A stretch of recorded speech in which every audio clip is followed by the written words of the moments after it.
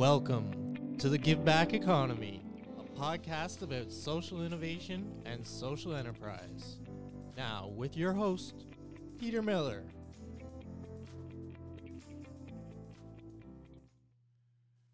Welcome, and today we're going to talk with Samia Hassan, who's the Executive Director of the Council of Agencies Serving South Asians. So welcome, Samia. Thank you, Peter. Thanks for having me. Okay, so my first question is South Asians. What countries does that cover?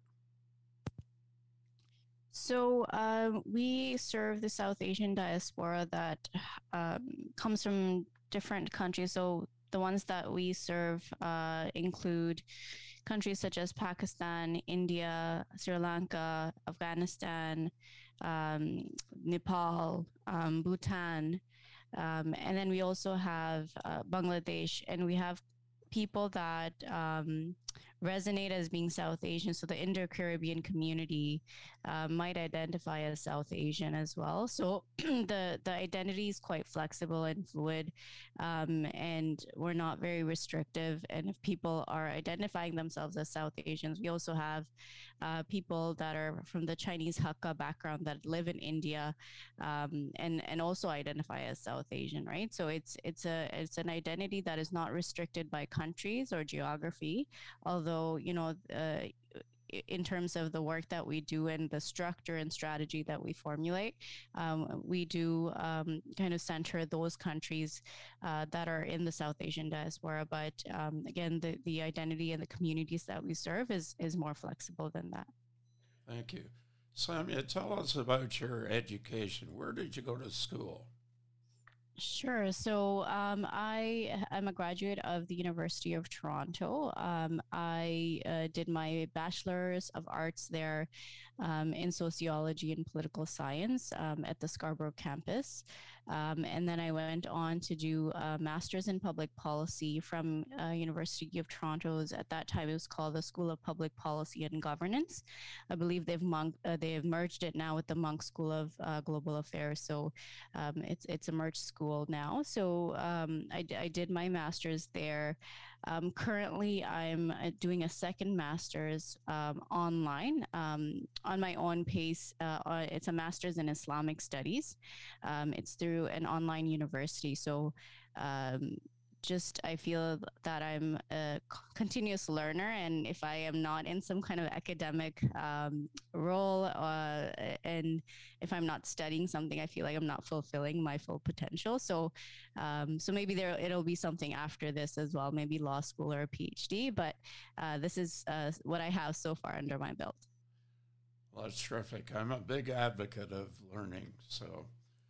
Okay, so let's get into your work experience before you came to the council. Mm-hmm. So I was a bureaucrat before I came to CASA. I came to CASA when I was fairly young, so I had finished my master's, and I think a couple of years after I joined CASA as a project coordinator. But before that, I worked at the City of Toronto. So during my master's program, we had an internship component that we were required to complete in a public policy setting. And so I was fortunate enough to secure a position at the City of Toronto's Affordable Housing Office. And my interest has always been in social policy and social justice. So that's where I worked. And after my internship, I stayed on at the Affordable Housing Office as a consultant. And after that, I was again fortunate enough to secure a program at the City of Toronto called the Toronto Urban Fellows. So I had a fellowship of 1 year. And that was after that I took some time off. I had a daughter, and so after that, the first job that I had applied for post my maternity leave was for CASA, and I was able to secure the position, and I just have not left since 2015. Okay. So the Council of Agencies Serving South Asians, otherwise known as CASA, what is the purpose of the organization? So, Peter, we are a social justice umbrella organization. And what that means is we're an organization that serves member organizations that serve South Asian communities. So, we are an organization that doesn't do frontline service work for the community, but we have members.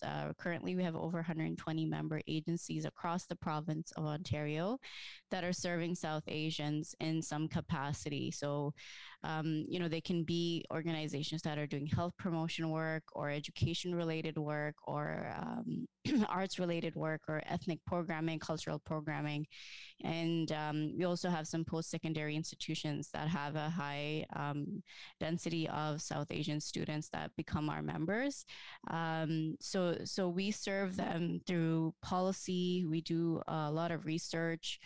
We do a lot of capacity building work for our members, training, and we develop resources and tools and strategies and training that can help them to better serve the South Asian community. So we're kind of that middle person where we gather the data, we talk to the community, we do the research, we talk to the decision makers such as government, and then we communicate that information back to the community, to our members, and try to improve the overall outcomes for our community, whether it's in health and education and employment, in cultural programming and social services, whatever it is that our community needs us to do. So we respond to those needs by figuring out where the gaps are, where the barriers are, and then communicating those gaps and barriers to the appropriate stakeholders. So whether it's funders or government or service providers,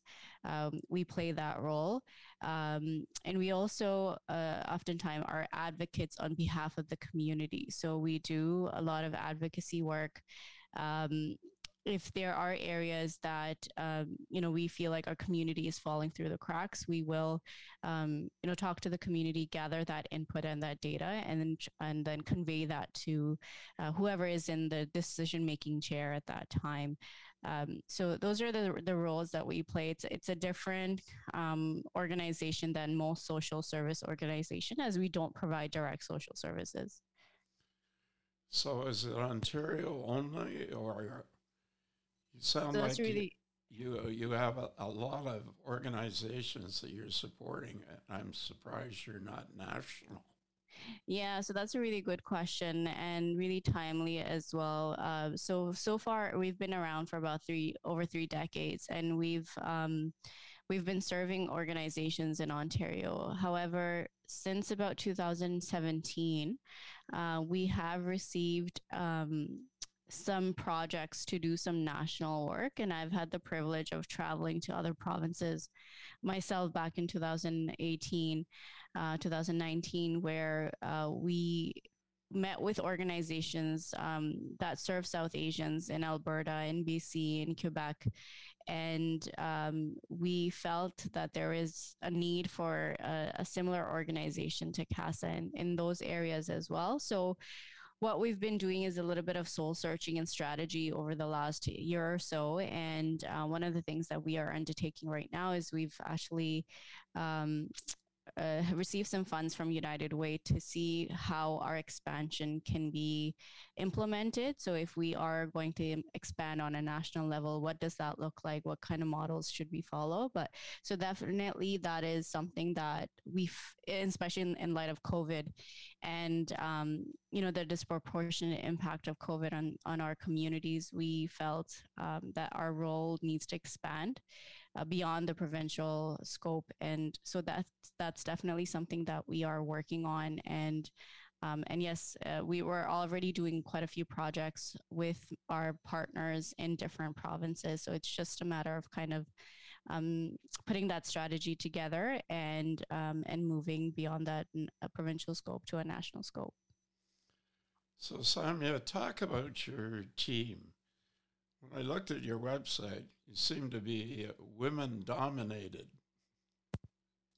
So I think that isn't that you'll see that in the social service sector, throughout the social service sector. Anyway, it's a woman dominated sector for various reasons, but I think in terms of our organization and who we have on staff right now, I think we attract people that value social justice and are younger. So a lot of my staff are part-time students and doing this work, or have just graduated and want to do this work and support organizations that are very much dedicated to anti-racism, anti-oppression, anti-hate. So I think it's just because of the work that we do that there are certain populations that are more attracted to that. But I think generally in the social service sector, it is a woman dominated field, and for various systemic reasons, and I would say systemic racism is also part of it, where we have our salaries aren't great in the social service sector, and there aren't great benefits, and so oftentimes these roles, women are kind of forced to take on these roles, in light of in the absence of not having secured better paying jobs. So I think there's definitely an issue there where we see more women in the social service field because of they have certain restrictions, and they need to put food on the table for their families. So but we're very fortunate, on the other hand, where we do have very, very skilled women on our staff. At one point it was an all female staff, but it's a very female dominated staff team that we have right now. And I think we do really work well together, and that's not to say that if we had male staff we wouldn't work well together, but I think it's the commitment that they have to the organization and to move forward. So it's I'm really proud of that dynamic. We also have a board that is heavily female dominated, and again, I think you'll see that very common throughout the social service sector where that happens. And for a long time, we all had all female board. And again, very proud of that fact as well. And one of the things that we try to do is foster the skills and capabilities of our staff and try to promote them in their careers and try to help them network so that they are able to secure full-time, high-paying jobs with good benefits. So I think that's a little bit of a background as to our team. With the pandemic, how has that changed your day-to-day operations? So one of the things I think that makes us a little bit fortunate when it comes to changing of work environment because of the pandemic is that because we were not an organization that does frontline services, there was not a lot of change that was required from our side in order to adapt and continue our work. And I think that's one of the reasons why we do continue to work really well together in this space of remote work. All of our programs and projects are about collecting data or doing research or, talking to the community members, but not really providing that frontline service. And we did do that for a bit at the beginning of the pandemic. We secured quite a bit of funding to support people that were homeless. We supported seniors that had food insecurity. We established a helpline so that people can call in. And we did that in partnership with our members that already provide frontline services. So I think where CASA didn't struggle as much as other agencies to continue to operate is because we were able to do a lot of our work offline because we didn't have clients coming to us directly. And we were able to work from our home and communicate from our home. And obviously there's things, that you need to adapt to that that happen in an in-person setting, staff meetings and things of that sort, and sharing of documents, like, so all those technical things, and our IT had to adapt a little bit, but I think on the whole, there was a lot of we were able to move very quickly to the online world, and that's not to say that it's the ideal way to work, but for us, I haven't seen that it has negatively affected the productivity of our staff in any way. I think they appreciate the fact that they don't have to do the travel, the commute to work, and they're still able to get things done. I have staff that are, prior to that, to the COVID, we're still located, our head office is in Scarborough. And so you would have to live close to Scarborough to be able to commute to work. But now I have staff that are working out of Waterloo, out of Oakville.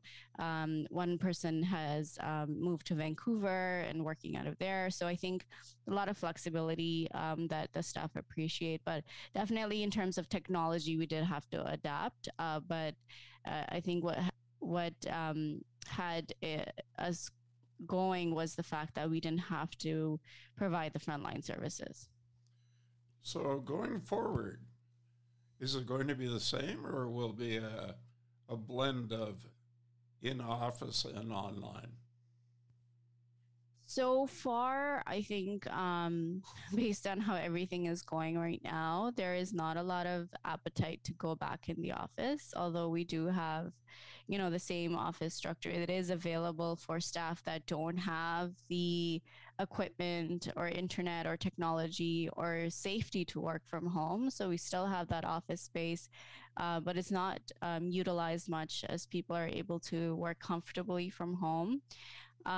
We are in the process of securing some space through the City of Toronto, maybe in a couple of years, where we are hoping to create a hub of services for South Asians in Scarborough, and in partnership with our member agencies that are providing services to different South Asian communities, including the Punjabi, the Tamil, the Bengali, the Afghan, the Pakistani. So we are, so it's a big 6,000 square foot space.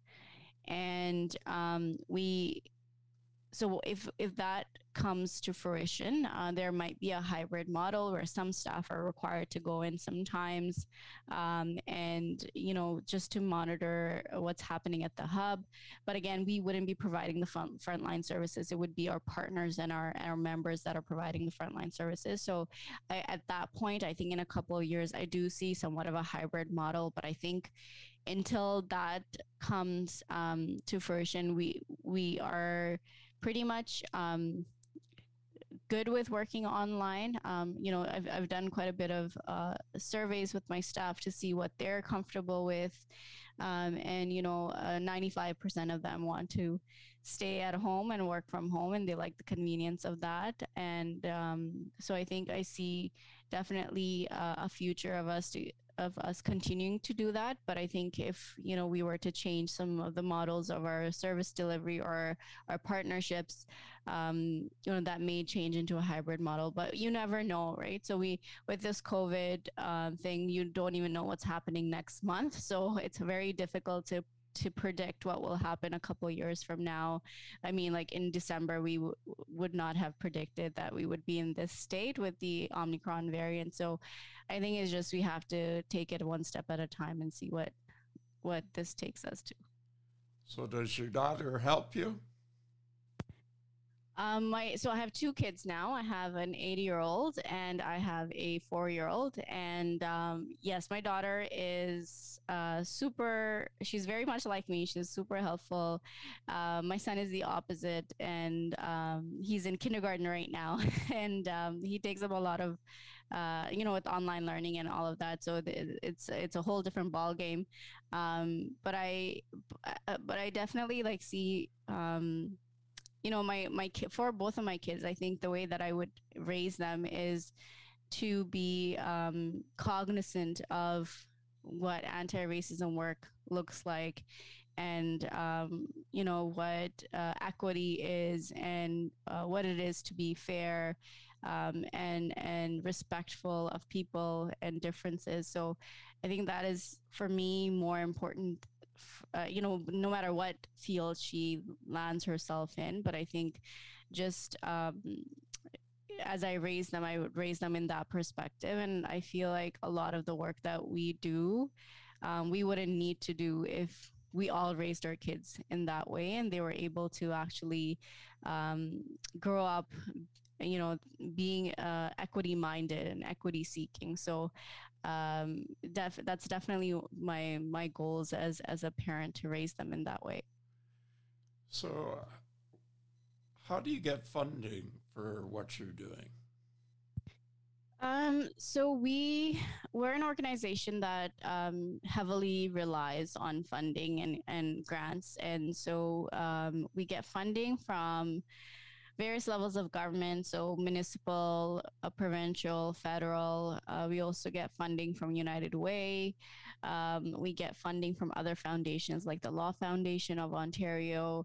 Um, and we've received funding from smaller organizations like the Toronto Arts Council as well. So it depends on what we are kind of focusing on at that time and what kind of projects we have. And so based on that, we have this annual cycle where we will apply for funding based on whatever meets our mission and our vision. And so I would say more than 95% of our budget is based on funding, and we've been fortunate during this pandemic to be able to secure funding to support our communities. I think at the beginning of the pandemic, there was a lot of kind of trying to like shake people's head and say like this is real and our communities are suffering and we need more resources to help them. And not just CASA, a lot of our members found themselves really frustrated at the way that systems have worked to the disadvantage of our communities. And so as a result of some of that advocacy, we have been able to secure more funding now to support our members and our communities with the work. So we've gotten a grant from the Canadian Women's Foundation to do some work on gender-based violence. So it's basically so I'm sure you've read in the news that gender-based violence spiked during the pandemic. And that's true for for many communities, including the South Asian community. So one of the things we wanted to know is how do we serve victims of gender-based violence in situations of lockdowns, right, during the pandemic? And the pandemic is far from over, and we are continually seeing these cycles of lockdowns. And so we are talking to victims of gender-based violence from all over the country, actually. And we're seeing like how they would like to be served. How is it a barrier-free service for them in this context? And so hopefully by the end of this year, we'll have that project completed, and we'll have resources and tools disseminated to organizations that are doing gender-based violence work, especially with the South Asian community, to tell them this is how your services should adapt in the context of the pandemic. So these kind of new projects that have come up because of COVID, I think it's just because now we really have this visible situation in front of us where certain communities are suffering, and the government and other foundations are able to provide them resources. So we've been fortunate enough to secure a lot of those resources and support our communities. So, Samia, looking at your website, it's only in one language. Are there plans to make it multilingual? So our website is designed to serve our member agencies. And so if you look at different projects, we have translated resources within each project. So the main website is for agencies, and there's an assumption that agencies that are providing services, there is some understanding of English for them to navigate the main page of the website. But as you go through the different projects, like for example, we created a a toolkit for refugee women, and we translated that toolkit into 5 or 6 different languages. Right now, we have our anti-hate combating online hate project as well, and we've translated that in English, French, and other languages as well. Our vaccine engagement work is done in 5 different South Asian languages. So if you go into the different projects and the resources that are included in the different projects, those are translated in the languages that we feel that are most needed. And obviously, being an organization that is always restricted with how much resources we have because we're grants based. It's unfortunate we have to restrict ourselves to the most spoken kind of South Asian languages. So it's about 5 or 6 of them at a time that we focus on. Sometimes we also do non-South Asian languages if we feel like our projects are impacting communities that are not South Asian, like the refugee toolkit for refugee women. We had that translated in Spanish and in Arabic as well, because we know that there was a lot of refugees that speak these 2 languages too, even though they're not South Asian languages. So if you look at our website and you look at the projects, and if the projects include resources for members to use for the community, we will definitely have them translated. Excellent. Okay, what about the connection with communities of faith? Are you connected with mosques or synagogues or temples or parishes or churches? Yeah, for sure. So again, it depends on which projects we are doing. So I can give you some examples of our partnerships. So in the past, we've had a project before the Ford government with the Trillium Gift of Life Network for organ and tissue donation. So one of the things that they highlighted was a gap in registering to be organ donors in the South Asian community. And so we found that the gap, some of the gap was as a result of religious beliefs. And so we really targeted working with faith partners in that particular project. And so we worked with, the 3 major religions that South Asians follow, which is Islam, Hinduism, and Sikhism. And also there's a big Christian population. So we worked with churches in that one a little bit as well. So we worked with faith leaders. We worked with the actual places of worship. We created content in partnership with them to educate people about what their faith says about organ donation, to improve the likelihood that South Asians would register to be organ donors. We've also been working with them on our vaccine engagement work, where our partner agencies that belong to different communities are working directly, like with their imams or their priests or their pundits or their gurus, to educate their community by creating videos and disseminating those videos to their communities about getting vaccine and the safety of vaccines and the permissibility of vaccines in their faith. So it depends on what angle our projects are taking and where we need to partner. We also have this group called the Anti-Hate Community Leaders Group. So this is a group that formulated post the Christchurch massacre that happened in New Zealand. And this group is an interfaith, intercultural, interethnic, interracial group of over 40 leaders from across the country, including people from, the Jewish faith, the Islamic faith, the Sikh faith, the Hindu faith, the Christian faith, and then people that don't have a particular faith and have focus on certain racial communities or ethnic communities. And we work together on a lot of our anti-hate work.